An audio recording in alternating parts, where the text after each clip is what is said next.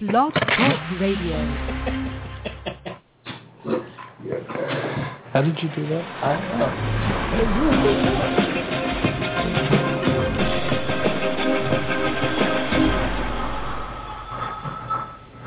Hello, everybody, and welcome to RU Instant Reaction Review. I am your host, RUScreening.com's own Mark Eastman. And with me, as always, is Dog Whisperer. I'm like the Beastmaster all of a sudden. Co-host extraordinaire, Shane Leonard. Hello. And this week we are reviewing Tammy, and I expect that this will be like one of our biggest shows ever. Everybody's all over. There's just been so long since, we jokingly, I think we said this off the air, but this has been your Hobbit. Like, for so long, you hated this film that you did not look forward to this week, wanted something else to show, and nothing was here. Like, we were just talking about this. We'll probably talk about it later anyway. But if I'm a longtime listener of the show, this is a big week for me. Because I want to hear whether or not this paid off for you. Oh, yeah, come on. You know, and what you have to say about it. This is so you want to be a movie critic week. So you think movie critic is a really sweet gig, do you? Right. Well, here you anyway, actually, there are a couple interesting things that I want to throw out about Tammy once we kind of get there. Yeah. Because there are two really bizarre things. Actually, maybe I'll just throw these out real quick, and we'll throw out our ratings real quick, and then we have some listener questions and some other stuff. Yeah, we got all kinds of fun things. I have some clips of Melissa McCarthy because sometimes we watch like an amazing film. Because I will throw you under the bus. Me? Not you, her. And really take you to task for making me sit through your dumbass movie. Alert. Exactly, yeah. And we loved it. No. There are two things that I think are interesting. Okay, so, and they're both related to like Rotten Tomatoes and Metacritic and all that, because I looked through them, and people who listen to the show know generally we try to avoid any, reviews before we see it and stuff. Yeah. We will often, even before we see it, we'll like maybe see how it's doing generally on like the freshness meter or whatever. Right. And this week, actually, I read some because who cares? Yeah, you wasn't going to influence you were really funny last night about that. And but what's interesting is, I have kind of called out the freshness meter forever, right? And this week, if you go to Rotten Tomatoes and you're trying to figure out if you want to watch this movie, even post listening to us, I guess you're still not convinced. We still can't help you. That's right. If you go to Rotten Tomatoes, this is like a great example of Rotten Tomatoes, because the freshness meter for this is, something like close to 40. It's like 35 to 40 or somewhere around there. And this is like the greatest example of why you have to be careful looking at the freshness meter, because if you look at all of the critic reviews and look at the ones that say it's fresh and go read their reviews, it's like us when we rate something 10, right? And then all we do is trash it, right? Yeah. And then go, 10. And all we talk about is what's wrong with it. Right. All the reviews that are fresh that are listed as fresh, none of them would ever convince you to see this movie. I mean, they're all talking about how, well, I don't know, it's kind of all right, I guess, sort of. And then you go, wait, and then that's fresh? Right. And so it's massively skewed, version of that. And the interesting thing on Metacritic, where it's about like 30-ish. Yeah, it is. It's something like that. It's the really first time that I have ever seen, and I'm not as huge a fan of Metacritic as you, and I don't necessarily check it for everything I watch. Yeah. But I have never seen a movie before have a low score from critics, a pretty low score, no matter exactly where it is. Right. And like I said, it's somewhere around 30, and have a lower user rating score. Yeah. Usually it's the other way around. Because it's like 2.5, or at the average is like somewhere around 2.5 or something. Yeah. And I've never seen users come back and have a lower one. Because even things like, we did our worst list, and some things that stick out really bad were things like Carrie and the Evil Dead film. Not just because they were horror films, but just because they were really bad. And the users are, the average audience is still kind of more forgiving than a critic. Like what you say, it could be like in the 20s, like something like Carrie was. And the average critic, the average user is still like 40s, 50s, some 60s, 70s. Like, oh, this was so scary. And you're like, look, stop. Right. But this one, you're right. Because somebody loves it. Right. And it balances out more than critics, right? Right. Because even when you get a bunch of people who are going to say they don't like it, you're going to get someone somewhere on the other side of it that likes it. Yeah. And this one, man, seriously, it's even lower users. It's weird and awful. But yeah. So we'll just throw out our ratings real quick. Yeah. You go first. 2. 2? 2. Maybe 2.5. My God, what movie did you watch? Oh, God. Oh, God. Let me guess. I'm 200 times better than yours. You're awfully high. I want to know how it got a 2. There are moments in the film, and the movie's only, I think, 97 minutes, 96 minutes. It's a tight... It's a quick film, but I'll be damned if it doesn't feel very long. It does. After they start burning things. Right. Like, that's when it really feels dragged down.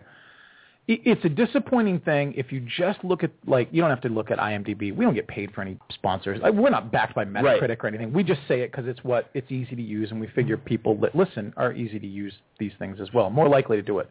You look at IMDb real quick, you'll see a litany of Oscar winners, Oscar nominees, like really powerful people just sitting around doing nothing for this film. You mean who are acting in it? Who are in it. Okay, right. Yeah, I mean, Susan Sarandon acts. And Bates, Sandra Oh. Sandra Oh. You've got all these there people are lots in here. of really and Melissa powerful, McCarthy, interesting people. Who picked up an Oscar nomination, you know, and you've got all these people in this movie who have this weird bipolar story that's going on. And we'll get into this all later, but there are moments when it works, and they're very few and far between, where it seems to be touching and sweet. It's never funny to me. As a comedy, the film never works. The comedy stuff works for the most briefest of times, maybe only exclusively in the beginning of the film. Actually, I hated the beginning of the film. I hated everything about the beginning of the film. There's like a beginning part that I'm maybe not worn down yet. Like emotionally, I'm still kind of like getting popcorn and drinks and sitting down, and we're talking about whatever we're talking about, and I'm still kind of in my happy place before I get beaten to death with a funny stick. But there are moments that are strangely, like, all right, they're sweet. Like, the movie, when it can't be funny, seems to be sweet at times, and that's really... All right, whatever. You're just reviewing the movie now. All right, go on. I'm really solidly at 1. No. I actually go up to 1. Yeah. From the 0 that I want to give it. Yeah. Because I do have to admit that I laughed a couple of times, which is even funnier because at the end of the movie you said I didn't. I never laughed at that. There were a couple of things in the movie that I was like, all right, fine, that's a little funny. I mean, they still weren't like, I wasn't like rolling around or anything. They're not. No, but hilarious. but there were people in the audience who were laughing. They were really into it. There were people in the audience who were laughing pretty good. And I think they've just never. This is their first movie. If your inaugural movie is going to make you laugh a little bit. Anyway, there were a couple times when I laughed, and there were some parts where I was really liking Susan Sarandon. There were some parts with her that I kind of liked. Yeah. And I didn't like Melissa McCarthy ever in the whole movie, because whenever you got to something that you might be able to stand liking, and I like her in general most of the time, really. Yeah. I like her TV show. I've liked her. I liked her in Bridesmaids.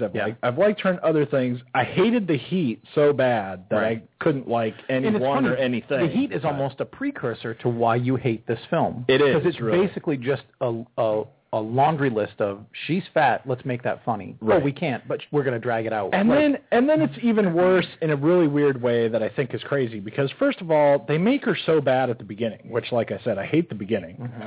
I mean, it's not bad enough that in the first 10 minutes of the movie, she loses her job, destroys her car by hitting a deer, and it ends her marriage. Right. All in like her husband's cheating on her in like one thing, right?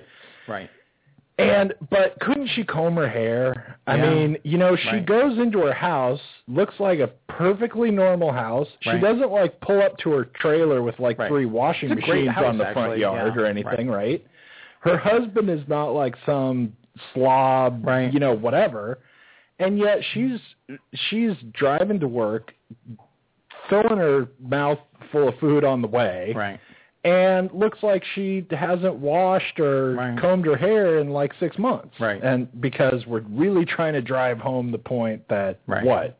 It's funny. She's a loser. It's funny that she's a fat loser. She's an out-of-shape loser. That's it, yeah.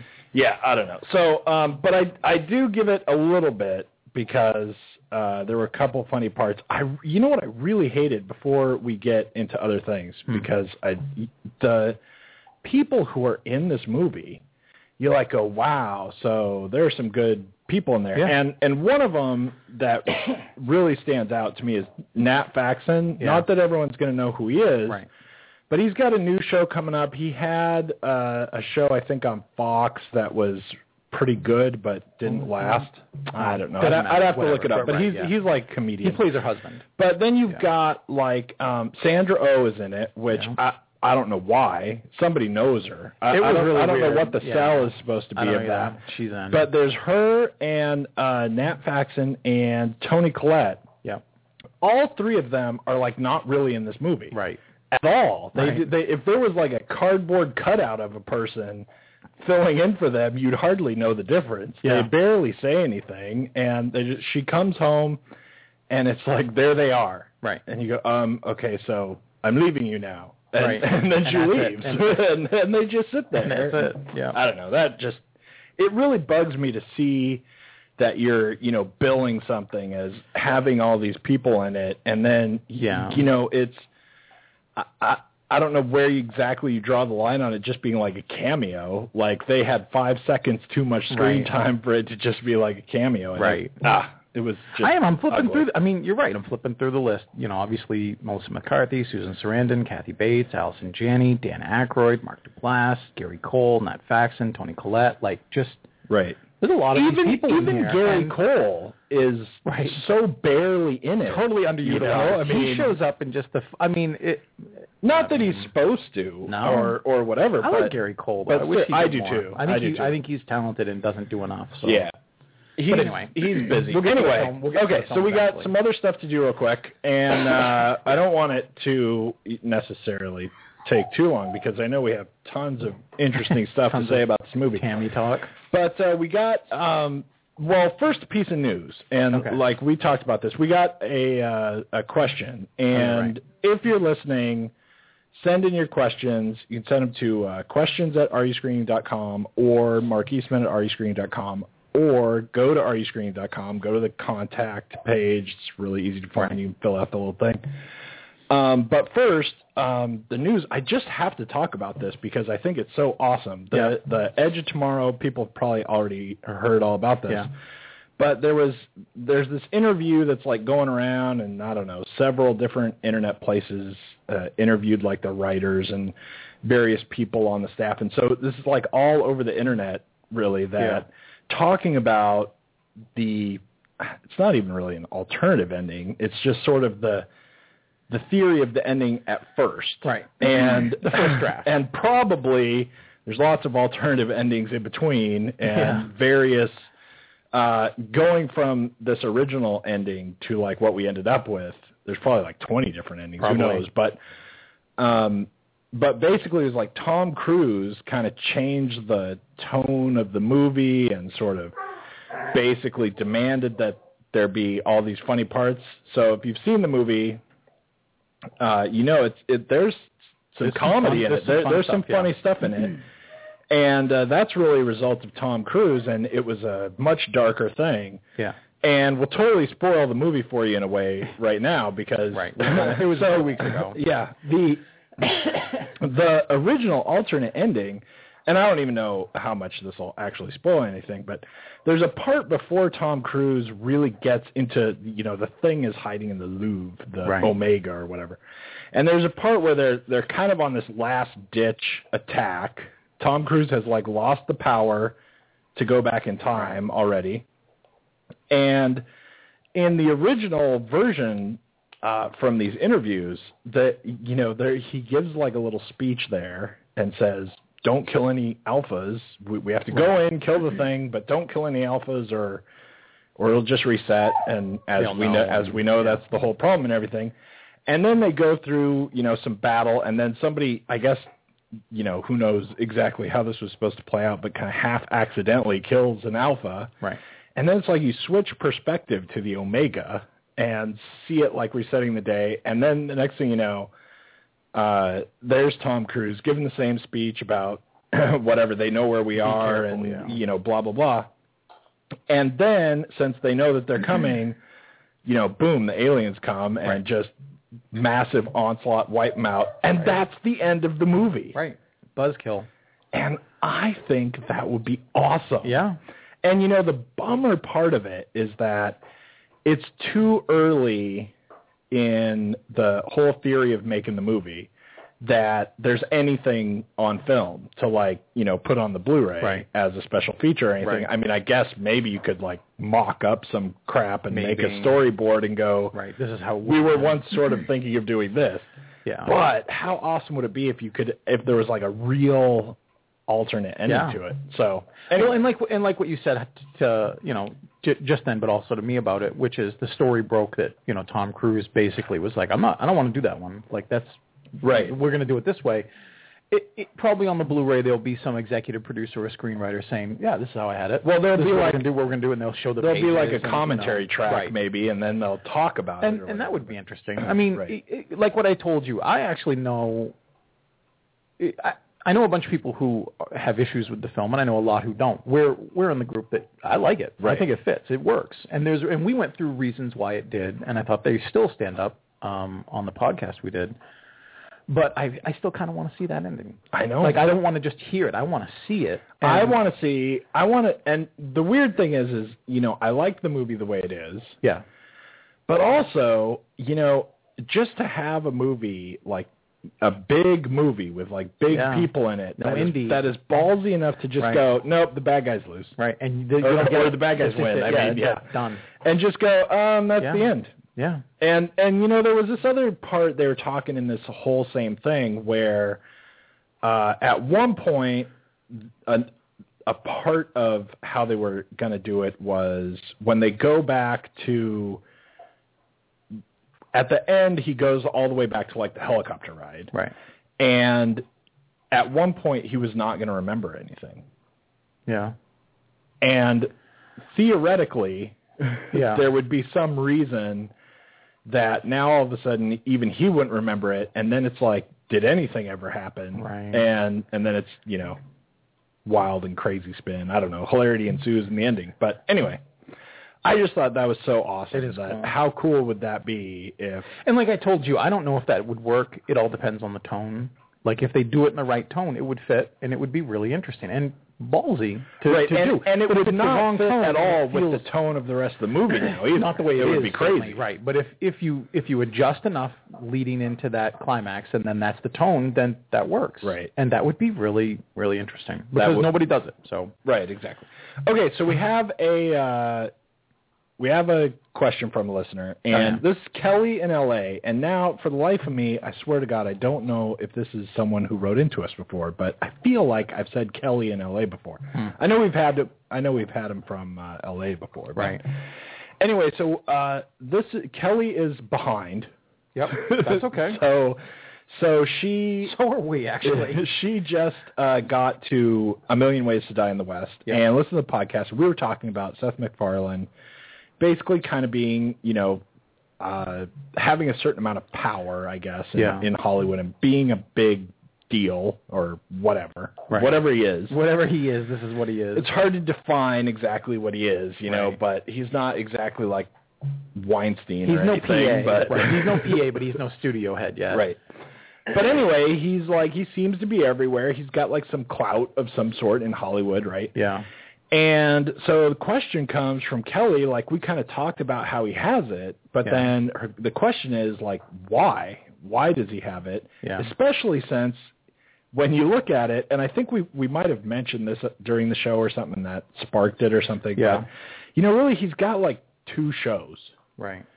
And so what's so great about that? Right. I mean, it's in a similar way to The Simpsons, like a while ago, right? When The Simpsons were just humongous and everywhere, right? Man. It was huge, yeah. And still, it was just like one show, right? And yeah. And it's not like there aren't plenty of people out there, whether they're actors or the creators of shows or writers or whatever, who have like more than one show, right. who have lots of shows. Yeah. Nobody knows who they are really. Or even if they do know who they are, if they're like actors and they're big like the face of shows, they could even have more than one show. Or they could have shows that ultimately are more popular even than Family Guy and American Dad, right? Which, all things considered, are not actually that popular. No. I mean, in the big picture of TV shows, they're not that huge, right? Yeah. And so how does that translate? And I guess, for me, it's, very similar to The Simpsons also. Like, back in the day, The Simpsons were just freaking huge. Yeah. And it's so we were talking about this last night, and it's partially, I guess, the right demographic. Yeah. So that was your take on it, was just you're hitting the right demographic in the right way. Yeah. And for me, it's partially that. I mean, obviously, like, no matter how big Murder, She Wrote gets, it's not going to matter because no one really buys it. You're just all sorts of the wrong demographic to really take over anything, right? Right.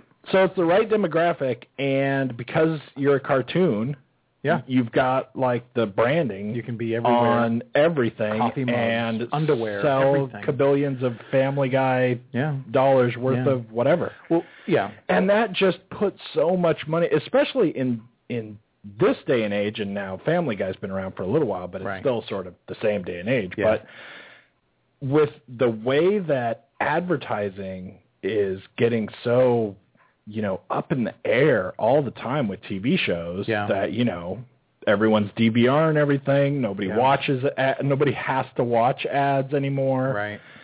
Then as soon as your show can start bringing in revenue, its own jillions of dollars from selling stuff, then you're in like a whole other league. It's like, you might have a show like American Idol or, America's Got Talent or Big Brother or Survivor or all these things that are getting like, really serious ratings depending on what season of those shows or whatever, right? Yeah. But they do not have, no matter what ratings they get, they don't really have the other backing that they can bring to the table to really, take over the world. Yeah. Especially like the Simpsons back in the day. Right. You could not go into any kind of store at all and avoid without half the store being Simpsons stuff. Bart was hucking something and Homer pushed something and with shows like what you're saying, the best they can do is hope to maybe sell a shirt, maybe an American Idol or a Voice shirt, but then they've got CD or music tie-ins. You can buy singles, but that's really it. In something like Family Guy, shirts, posters, coffee mugs, hubcaps, which whatever. is another reason. It's another reason too that certain cable shows are starting to feel like they're a lot bigger than they are. Yep. Like Game of Thrones, in the giant scheme of things, does not have incredible ratings. Yeah. For cable, it has really good ratings, and it has Super Bowl had, ratings, right? Yeah, right.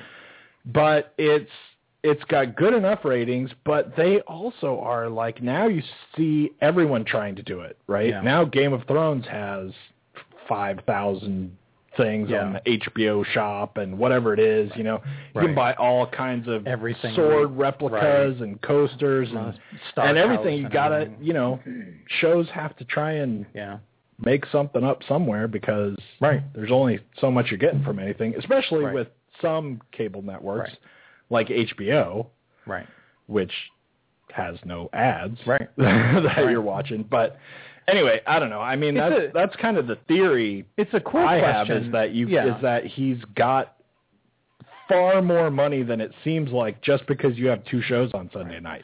Well, this is and when we were talking about this last night, we both eventually realized I think we still are. We came to the same point, it's just differently.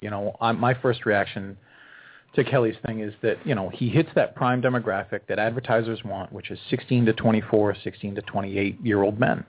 Right. Or boys, males, and they're the ones who spend all this stuff, all this money on video games and shirts and what have you. And I feel like that's also the reason why people like it or they don't, that Seth MacFarlane got the Oscars, is because that committee said, we want to bring in the youth and we're going to get them with Seth MacFarlane. And then they got the backlash of it, which is he's going to cater to those kids and make jokes that, the audience doesn't really want.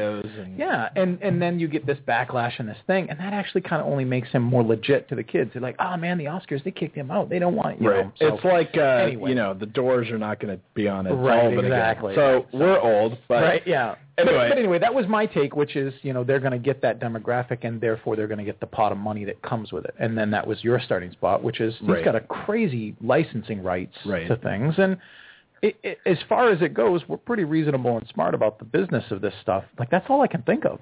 Unless he's got video of somebody. Unless he's got like Jeff Katzenberg doing something really weird, then this is probably it. But really, that's all he needs. And I don't think people realize even what the merch trade really can pull in. I mean, everyone goes, oh yeah, tons of money. And, you figure, it's tons of money, but even still, it's more than that. It's so much more than that. It's so funny because only like a couple of weeks ago, I got the thing, so this is like sort of fresh in my head, with Disney. It's so insane. Like, what did Disney make putting out movies last year? Like, I don't know. Few $100 million, like maybe coming like close to $1 billion or whatever, and especially like Frozen, kicked butt and everything. Right. So like $1 billion, give or take, or something. And then what did they make doing this or that, whatever? Maybe a few other $100 million, whatever. Right. Last year, $49 billion selling crap with Disney people on it. Right. Yeah. It's amazing. It is. Well, there's our take. It is. Anyway, and thanks for the question. And that's proof, too, that if you see something from last year, last month, last week, like, we don't care going back in time. Jump like, in we love on the that. emails, and that's really cool. Right. So we're supposedly going to do some summer preview movies. So if we're going to do that, then we should probably talk about Tammy a little bit. Just a little bit. It won't take much. You really want to burn it. I really hated this movie. I'm telling you. Well, let's get this part out of the way. Everyone's just going to say, "Oh, you just wanted to hate it," and then went into it and hated it. To be fair, I went into it as open as I could, but I was very much on the side of this film because I knew how much you hated it, and I wanted to see you hate it. Like that was the joy for me. That was the whole fight. You were like turned around in your seat so that you could see me. And but I'll tell you what, I was so dialed out of your experience. Like I went to see the film anyway. I was so dialed out of your experience. I didn't know you were laughing. You're over there enjoying yourself. I'm over there tight-lipped a couple of times. I laughed at one joke that's so good. And again, in my feeling, good means it's the only joke worth laughing at. I came the closest to laughing when she was using the gasoline and had some political stuff to say. That was the only time I came close to laughing. Using the gasoline? When she's like, hey, $4 a gallon, thanks Obamacare. Like that joke is the only thing that came close to cracking me up. Yeah, and I thought that was non-funny. I think it made my lip move a little. That was like so that was so, oddly stagey. In a weird way. When it does happen. The whole film, in a way, feels like that. I actually think, as far as the film goes, like it had this really fun thing at its core. This Midwestern woman who loses her job, her car, her husband, her life. And quite frankly, though, this is a slightly different movie than that description might make you think, because she's always been a loser the whole time. Right, and this is kind of... It's not like she's got something. I'm going to segue this easy point, which is not... I mean, there's nothing to discuss about it. I just think they missed a moment to make more social commentary and jokes versus situational. Because the situational stuff wind up making Tammy as a character absolutely, completely unpredictable and bipolar at best, because if you need her to be sad and touching in one, she is, but 33 seconds later, she's fist-fighting some minor and telling him to eat all kinds of shit or what. I mean, like you cannot compare her to anything consistent. And that isn't funny, but if it had been like a commentary, like almost like a Mike Judge kind of thing, like a commentary on this is my life all of a sudden, and in one day I lost everything, and I'm going to be funny about it. Like that had more to it. But you just, you got slightly ahead of me. I was just going to say, what did you think of the trailer? Because the trailer, we get asked this, did the trailer represent the film? And I actually think it does and it doesn't. The only trailer I ever saw was the one where she walks into the fast food place robs the place. Yeah. And I know there were other trailers, but I didn't see them. There's so, like the first teaser trailer that you ever see is really just that. It's only that. And you don't see anything else. And then there are several other trailers that are longer. And speaking of the trailer, I think actually kind of. Yeah. There is a trailer where you see her with Susan Sarandon. Yeah. You kind of get the idea of what's going on. But, I'll tell you, the worst thing about this movie is in the trailer for me. Yeah. The thing in this movie that totally wraps it all up for me in a nice little package is that scene where in the trailer you have no idea what's going on, right? Except that all of a sudden they're just sitting there and she says like Mark Twain. Yeah. Whatever. Who's Mark Twain? And Susan Sarandon, goes, you know who Mark Twain is, right? And she's like, yeah, I know that guy. Yeah, he's great. He's big. He's powerful. And see, the real thing for me is in this movie, it's not bad enough that she's fat and we're going to make fun of it and we're just going to have ridiculous look, she's fat and so it's funny. Yeah. And then we've got Susan Sarandon and it's like, look, she's a drunk and she's old and it's funny. Right. And which is not funny anyway. Yeah. And so Melissa McCarthy's got all these problems, but why did we have to make her dumb? Right. There's actually nothing going on in the movie that is in any way helped by the fact that we have to try and say, look, and she's really stupid. Right. I mean, she's just a complete clown. Right. And not even a funny one. And she's not dumb for the sake of pretend either. And it's not pretense. She's really stupid. Like, she can put one foot in front of another, sometimes barely, but she's really dumb. Like, she's just not... And I don't mean book smart. She didn't have to go to college. You just have to, she lives like near or in Louisiana. You got to kind of know who Mark Twain is just by proxy. Right. You hear his name a few times. It's not like somebody's like talking about Tom Brady and you think he's one of the lost Brady kids. Right. I don't know. It's just really weird that they would even cut that out. And see, the thing that's weird is that she doesn't always act like she's really stupid. No. Right? Sometimes she acts fairly intelligent. Sometimes she's there are a lot of scenes that would be sold a lot better, I think, if she was just had all this happen to her that day, and so she's just losing it. Right. Instead of, and you have to be dumb. Right? I don't know. It doesn't work out. But so the movie is, we got to say this, it's written and directed by, co-written. Co-written and directed. Ben Falcone, who's her husband. Yeah. If you saw the movie, or you're going to see the movie, or you've seen the trailers when she gets fired, Ben Falcone is the guy who fires her. Right. The guy who's the manager of the fast food place. Yeah. Who, and that's another thing about the movie, is he's so stereotypical, doofus manager of a of a fast food place that it's like we've seen that character like 800 times before. I mean, Roseanne had an episode with that exact same character as her boss when she worked at a fast food place, and that was like 30 years ago. And there've been a jillion of them in between, but it's just so like a lot of the stuff like that is just so easy. It's just like, I don't know how to really write a good character, so here's a stereotype I've seen before and I'll throw that in. But anyway, so Melissa McCarthy and her husband co-wrote this, and and he directed it, and really this is like one of the worst examples. This could be the worst example, actually, of just a nonsensical vanity piece that just never should have been made at all. And there are even interview clips with Melissa McCarthy talking about how it came up. Like, Ben had a dream and woke up and, said something like, I had this dream where, you were on a road trip with your grandma and she was an alcoholic and whatever. Yeah. And that was 5 years ago, and here we are today. Right. Now we have this movie. And, he hasn't directed anything before. Right. And it really shows. Yeah. In, just the weirdest, horrible ways. And he hasn't actually, I don't want to beat him up or anything and really, really sell the fact that he's just riding on his wife's coattails. But he hasn't done a lot of acting. Right. He had a 17-episode arc on Joey. Right. But he's been in here and there and stuff. And they've been married, I don't know, for It's been a while. It has been a while. I don't know exactly, but they've been married for a while. But he hasn't been in a lot of stuff. Right.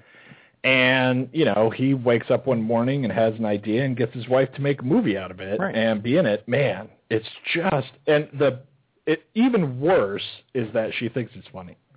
I think anyway, yeah. I have a tape of her saying that she thinks it's really funny. Well, I know, funny. we'll probably go through it. So, someone was asking me, earlier today what we saw, what the show is going to be, and, my first response, even though they're friends, I'm like, just listen to the show. You don't get no inside buzz, But the idea was, and I didn't know that it would even come up because I knew we had a lot to talk about, and I knew the film wasn't going to be very good, and I didn't think we would talk about it for long. But I was trying to convey to them that it kind of felt like two movies pushed into one. In a way, it feels like a film that Adam Sandler's, oeuvre could have done years ago. Like this is, if the roles were different, sometimes this happens. Like all of a sudden the guy is now a girl, and instead of his grandfather, it's his grandmother or whatever. Like this feels like it was an old Happy Gilmore kind of film. This is like in kind of, but not Happy Gilmore. This is like in Billy the Madison Click area. No, I understand. This is kind of like, it feels like it was going to be like an Adam Sandler production. And it almost instead feels like it was overwritten by a Saturday Night Live character like the Ladies' Man, who got a movie somehow. Right. Not to pick on Tim Meadows, or especially since he did, and that's a movie. It is, and he did, and it's horrible. You know, or you see like a skit. Like I can imagine Tammy being some sort of skit somewhere. This could easily have been a skit. They extrapolated this into a film, and what I'm trying to say is, it feels like those kind of films that Adam Sandler would have done at one point and now can't, or won't. Maybe he won't. Maybe he will, actually. But would have been something like that. But more than anything, feels like a skit from some show that got dragged into a 97-minute running time and just doesn't have the legs, whether it's Pat, the Ladies' Man, what the cheerleader. It really does. All those characters just don't work in those long formats, and this suffers all over the place from it. It really does, and it's funny because it does really have this feeling of something like a skit, especially because, when you have those skits on Saturday Night Live that get turned into bad movies, occasionally there's one that is at least pretty good, right? When they, take like Wayne's World, like, okay, right? But a lot of them are horrible. They're often very horrible. And they feel a lot like this movie, especially because the movie feels like what it is we had a couple of funny ideas. Yes. And then we just, I don't know, something has to happen in between. And it's almost, bizarrely, for me, like Bad Grandpa. I was thinking of Bad Grandpa. Where it's kind of like, I have a couple of funny things to do. Now I have to pretend there's some ridiculous story in between to get from one to the other. Right. And all those bad Saturday Night Live movies have that same kind of feeling where they're like, I don't know, here are some funny things I could do with this character. Yeah. None of which are funny, by the way. No. And, I have to say this, I don't think there's any of those movies, as bad as they are, even like Ladies' Man and... Night at the Roxbury. Night at the Roxbury. They just miss. There aren't any of those movies that I laughed at as little as I laughed at this. I need to ask you there something. are Look. some of those movies where I'm like, okay, that's the funny part. That's the part that we were going to use for the skit. Built around everything, right? Yeah. And then, okay, that's funny. Yeah. And then the rest of it Can is you nonsense. remember, I mean, I'm not putting you on the spot, but I am a little. It doesn't matter if you don't know the answer to it. Can you remember which part of the film you laughed at? Like, if there were only a couple, like, I'm genuinely curious. What got you? Look, we went to see, I just looked for a second because I was curious. What did we see last year for July 4th? Not that it terribly matters, but it was The Lone Ranger. So we're not having a great back-to-back thing. But I wondered how close The Dictator was, because we sat through that Sacha Baron Cohen film and we're so bored and unamused until he slides down the rappel. And we both cracked up at that because for 30 seconds it was very funny. There's like a bit of a But it moment, also was very tense. Not tense, but it was just kind of like draining. I felt like I had to laugh at something. And eventually I got something. Right. I didn't feel like that here. So I'm just wondering. I'm not guilting or blaming. I'm just wondering what got you cracking up in this film. If you remember, and it is terribly forgettable. It's not like there was anything that cracked me up. Believe me, I never looked over and there saw were you some howling or parts, slapping your knee. I know you just must have laughed a little at something. There were some parts where I kind of went, okay, that's kind of funny, and I did kind of laugh a little. I think, I don't know. I think, and I got a good sense of humor. This show is already way funnier than this movie. It really is. But anyway, I'm curious because I don't know. think one of them was when she got him to smell the thing.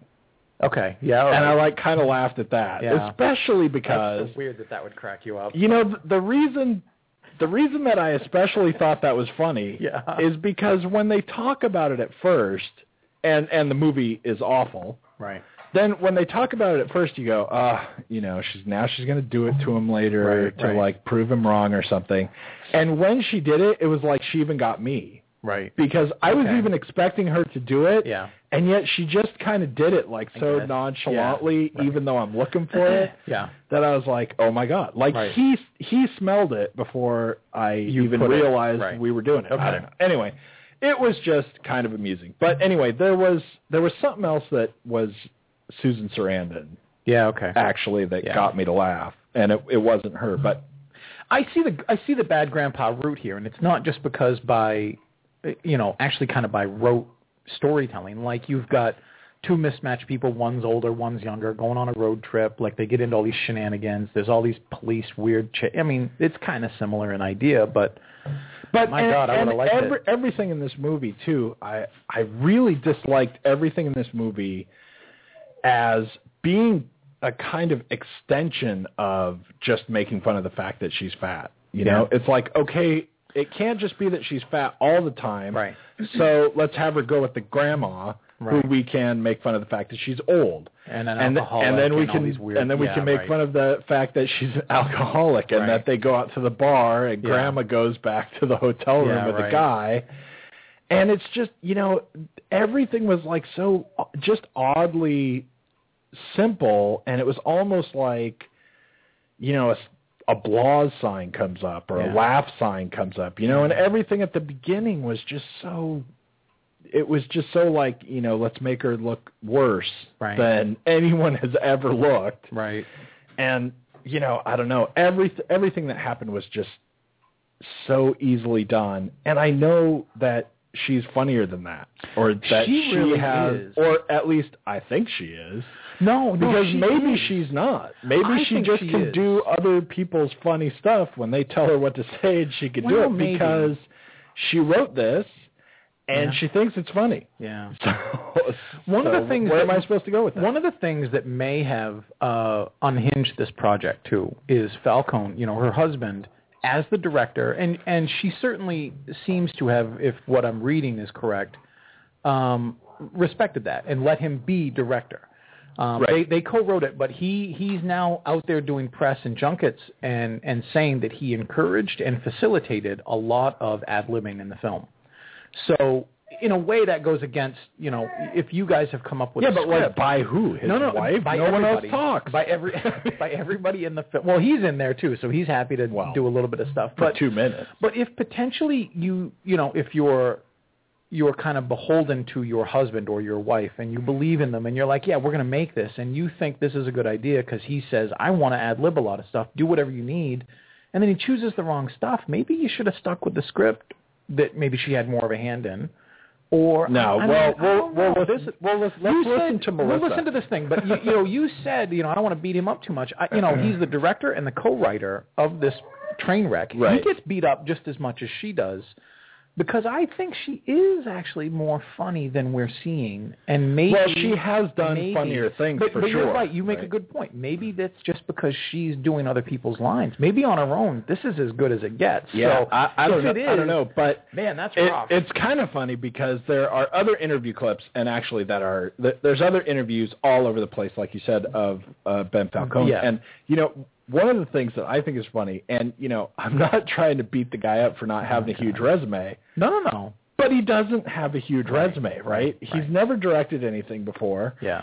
And, he's acted like, kind of bit part guy. He's not been in real big stuff and done real big things. And there are interview clips of him talking about directing people like Kathy Bates and Susan Sarandon. And he's going, oh my God, am I directing? This is so crazy. I'm directing these people and everything. Yeah. I'm like, well, freaking duh, because you're in the chair, man, and it says director. Anyway, you gotta get over it. So I got a couple clips here. We got a couple of clips of Melissa McCarthy. One because, we'll talk about that one later. The other one just because she thinks it's funny, and we want to hear it. I demand she be taken to task for that. Ben and I, a billion times while we were actually shooting it, always said, is this real? Is it too much? And usually we kind of would walk that line where we made sure we stay kind of on the reality side of it. It makes it funnier to me. I think as long as something's real, it's more embarrassing for the audience. The stakes are higher, you feel for the people. And that's really my goal, is to just make people uncomfortable and embarrassed. That's what my job is, to make you super uncomfortable. So really, see that one, nothing about this movie is real. Nothing about this movie, for me anyway, nothing about this feels real. I don't feel like they're real people talking about real things, even when they're trying to be serious. The only person I like in this movie, actually, is Mark Duplass. Yeah. Well, other people I would like, but they're not there enough to like, right? Yeah, I mean, I don't feel like I can really say that Gary Cole did a good job, because he's just he's in there to be a scene stealer anyway. I mean, he's just got this weird, creepy role, but also because her job is not to make me uncomfortable. Yeah, her job is to make me laugh. Well, one could argue, she got an Academy nomination for Bridesmaids. And one could argue that of course she feels this way, because she basically got nominated for making us think taking a crap in a sink is funny. Right. That's not the only thing she did, but certainly it's the highlight. When you tell people, tell me what she did in the movie, they'll always say that scene. So maybe this is not only just something that she had originally thought, but now has been reinforced because she's been nominated by an Academy that basically said, like, I'm keeping the situation real. We've all had these things. Sure. Maybe that's what's, driving her. But, I mean, she's no Andy Kaufman, and she shouldn't be. These real things, this is what Jackass tries to do to some extent. They want to put you in a situation where your bias or your bigotry come out, and then they can laugh while they're running from you, but still. Right. But this is not, you're right, this is kind of a duplicitous way to feel, because the whole film as a setup doesn't portray that at all real. No, and it doesn't even feel like it's pretending to either. Most of the time. I kind of felt like a little bit in the beginning, but really not in the beginning. Once look, the thing that really drives me crazy, no pun intended, is it's not like I was invested in anyway, but there's a moment where they both wake up, her grandmother and her, and they're in the woods and they're surrounded by like these trees. Right. Not these huge oaks, but just trees that you can't easily drive around. And they must have gotten in somehow. It's very easy to figure out that there was a space behind them. Right. And instead, she decides to floor it, going through too small, of an opening, and rips off the mirrors and scrapes up the car, and it's Susan Sarandon's car, and she's all encouraging her. And it's supposed to be a big metaphor. And it's supposed to be this big thing, and it's also supposed to be this hilarious thing. This is like a metaphor. Yeah, this is like a metaphor by someone who just looked up the word metaphor. Right. It goes, and half the page is it like this? Right. Yeah, didn't even look it up in a dictionary. Kind of Wikipedia'd it or somebody's first hit, and didn't know what it was. And that scene just, That's not real. Like, a real person would be like, look, I know how we got in this little crop of trees. There's a 10-foot gap behind the car. We just back up. See, and now here's the thing, too, because that scene... I hated that scene. That scene actually represents for me a lot of stuff that I didn't... The way that the movie goes wrong, and I didn't like it. Because when that scene starts, they both got hammered the night before, so they're waking up. They're like hungover. It's pretty late in the day, actually, when she finally wakes up and everything. And they got like as trashed as you could get, and drove donuts through a farm or whatever. Right. And now they wake up, and they're in the middle of these trees, and hilarity ensues. Susan Sarandon is sitting there going, "Look, the deer," and she's like, "My mom used to blah, blah, blah," and she's like, "Oh, shh, look, the deer." And so Tammy goes, "Hey, get out of here," and like chases away the deer. Yeah. Which is a scene that could work really well in a totally different movie. Right. And then also the thing that is just bizarre about the humor is that, when she wakes up and goes, "How the hell did we even get here?" Right. That's funny. Yeah. But when we just sit there forever and keep going, "No, really, how did we get here? And how are we going to get out?" And like on and on and on. Then it's not funny anymore, and you've lost the humor from the initial reaction. Like somebody wakes up drunk and goes, "How the hell did I end up?"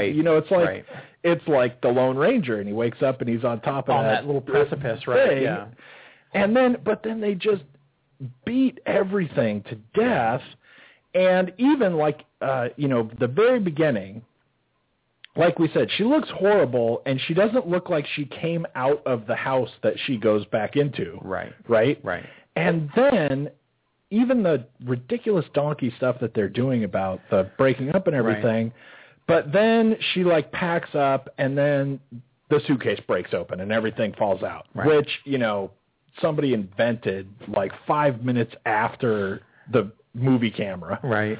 And it's just beating the scene to death to keep doing stuff over and over, and you suck out all the funny that was there, if there was any, by just doing it over and over. All right, we got to hear this next clip with Melissa McCarthy. Hold on just a second. I think Tammy's really funny. See, she said it.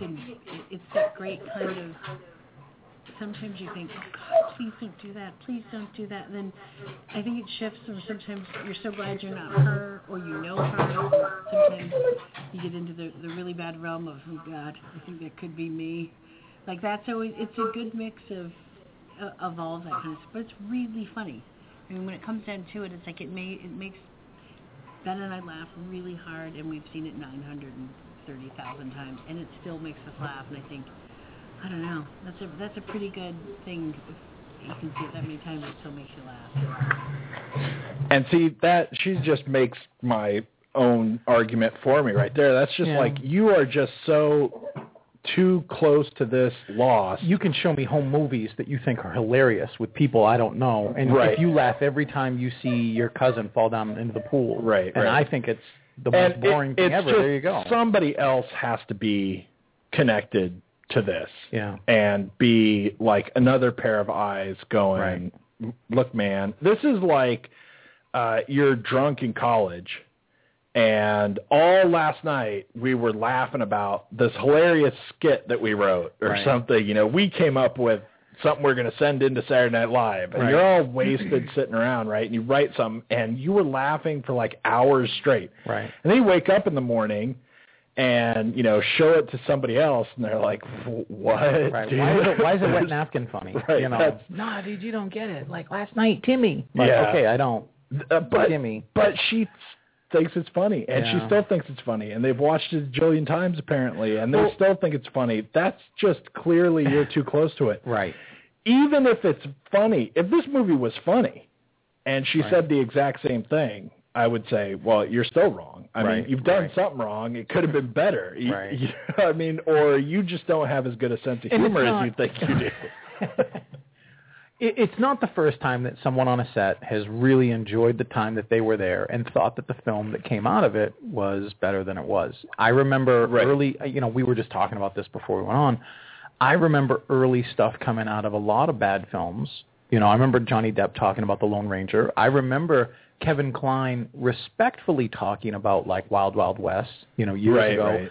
And it's hard to really trust it until you see it, because what they're supposed to say, they're supposed to back the film anyway. Rarely you're going to get someone like Will Smith be like, man, I did it for the money. It just didn't turn out the way I wanted. It sucks. Right. Who's going to go, Right. Well, and not only that, but now this is a different case because it's so their movie. It is absolutely their And, they wrote it, they directed it. This is like... They cast it, all they star in it. All they've done in... This is what I'm saying. For like, a certain they amount of time. This. But compared to other movies, Yes. right? When other people are talking about other movies, one thing people have to try and remember, which does not apply to them and does not get them out of jail free, right? Is that most people are talking about the movie and have never seen it. Yeah. They only know what they did, right? And, I mean, until, like, the premiere comes out and they're there... Right. It could be a totally different movie from what sometimes even really they is. think it is, right? And there could be like big stars that are in half the movie. Yeah. But, for them it was like, a week and a half, 8 months ago. Right. And they never saw anything else. They didn't see everything else that other We're getting people close were doing. on time anyway, and we're probably not going to get to talk about a bunch of stuff. No upcoming We've got movies. one thing that we can talk about real quick, but this story that you're telling reminds me of the most famous version that I can think of, which is Gabriel Byrne when he was doing The Usual Suspects. Really believed that he was Kaiser Soze and didn't know that he wasn't until he saw the movie with everybody in the theater and got up and basically screamed at Bryan Singer outside and was like, I was supposed to be the bad. He's like, it just didn't work that way, man. Like, I recut it. You're not the bad guy. Right. But this happens sometimes. You're right. You come up, you do the work, and unless you're the executive producer or the writer or you have an inside track, you don't really know until you're done. But... And not only that, but nowadays it's like you could be making like Thor, the Avengers, or something like that, and what you're doing means nothing to what people are going to see, right? Exactly. You're freaking wearing a green suit in a totally green room. You don't know nothing about what it's going to be. And when it works, when you've got a career, which I'm going to segue into the thing I'm just going to say real quick, like Andy Serkis, like that guy, like oh my God, like he does. It's weird to think like. He gets an awful lot of credit, but really, he doesn't really even know maybe what he's going to look like or how it's going to look, or they're using the motion capture stuff. And well, except that it's his company. But it is his. It's his company now, so he makes does. it. Right. So, look, next week we're doing Planet of the Apes. Right. And I'm pretty excited about that. I was asked also to tell you are not. This is the worst double week for you. You just don't care. No, see, but we are looking forward to this. At least we, when I mean me. Right. Exactly. And I think that the trailer looks fun. It looks. Really it's going to be a good show. It's going to be a good science fiction film. And here's for the you thing and David, with your internet ape stories. And I didn't get a chance to look that up. I meant to, and I will too, because I want to know how many apes there are. I believe you though. I think if you want a real film, you can turn on the Discovery Channel and watch a Jane Goodall thing. But I want to see some sci-fi apes talking and shooting guns. So here's the thing. I know that you have talked to people, and people have written in, not, necessarily with a question, but thanks for writing in anyway. Absolutely. And now that I've, been accused of bagging on this movie for a month, right? And I haven't. All I said is that, I'm maybe not that interested in it as other people, cool. right? That's fine, yeah. And there aren't enough apes. Right. But also, the thing for me is, everybody has their thing. I would love this movie, right? I like the theory of the movie. Yeah. I don't like the starting overness of the franchise, I understand. It's like, I liked Planet of the Apes, the original one, right? And I don't know what was up with the remake Planet of the Apes, which was Tim Burton insane, right? But I liked Planet of the Apes, but then you take Planet of the Apes and go, let's go figure out how that all came to be. Right. And I'm like, not really. You run the risk of explaining midichlorians in the Force. Maybe it's better to not do it. But anyway, that's what's coming up. That's next week. I'm looking forward to it. Yeah, it will be fun. And I think now everyone is saying that's awesome. And the buzz is really good. And we have to go quick. But I think it's probably a good movie. I think you'll have fun. I'm just saying. I know what you're saying, from the get-go. But man, you've been dragging. Yeah, it's all right. All right. I just think it'll be good. It'll be fun. It's a little crazy, but it will be fun. Yeah. And Gary Oldman supposedly is really great in it. So I always like it when that happens, even if he's not doing well on the internet right now. So next week, Planet of the Apes, and next week maybe we'll try and talk about other movies that are coming out. Probably doesn't even matter right now because we just wanted everyone's going to Planet of the Apes this week. That's all you need to know, right? Yep. So we'll see you next week with that, and thanks for tuning in, and keep the questions and comments coming. Yeah. And thanks for tuning in, and share and make your friends listen to the show. Bye.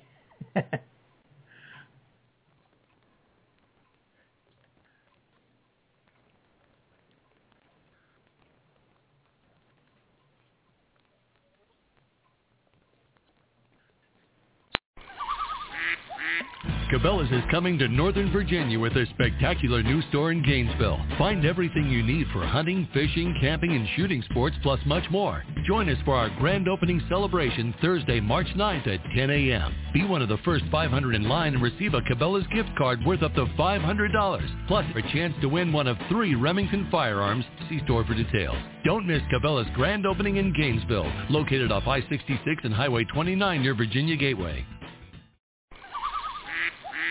Cabela's is coming to Northern Virginia with a spectacular new store in Gainesville. Find everything you need for hunting, fishing, camping, and shooting sports, plus much more. Join us for our grand opening celebration Thursday, March 9th at 10 a.m. Be one of the first 500 in line and receive a Cabela's gift card worth up to $500, plus a chance to win one of 3 Remington firearms. See store for details. Don't miss Cabela's grand opening in Gainesville, located off I-66 and Highway 29 near Virginia Gateway.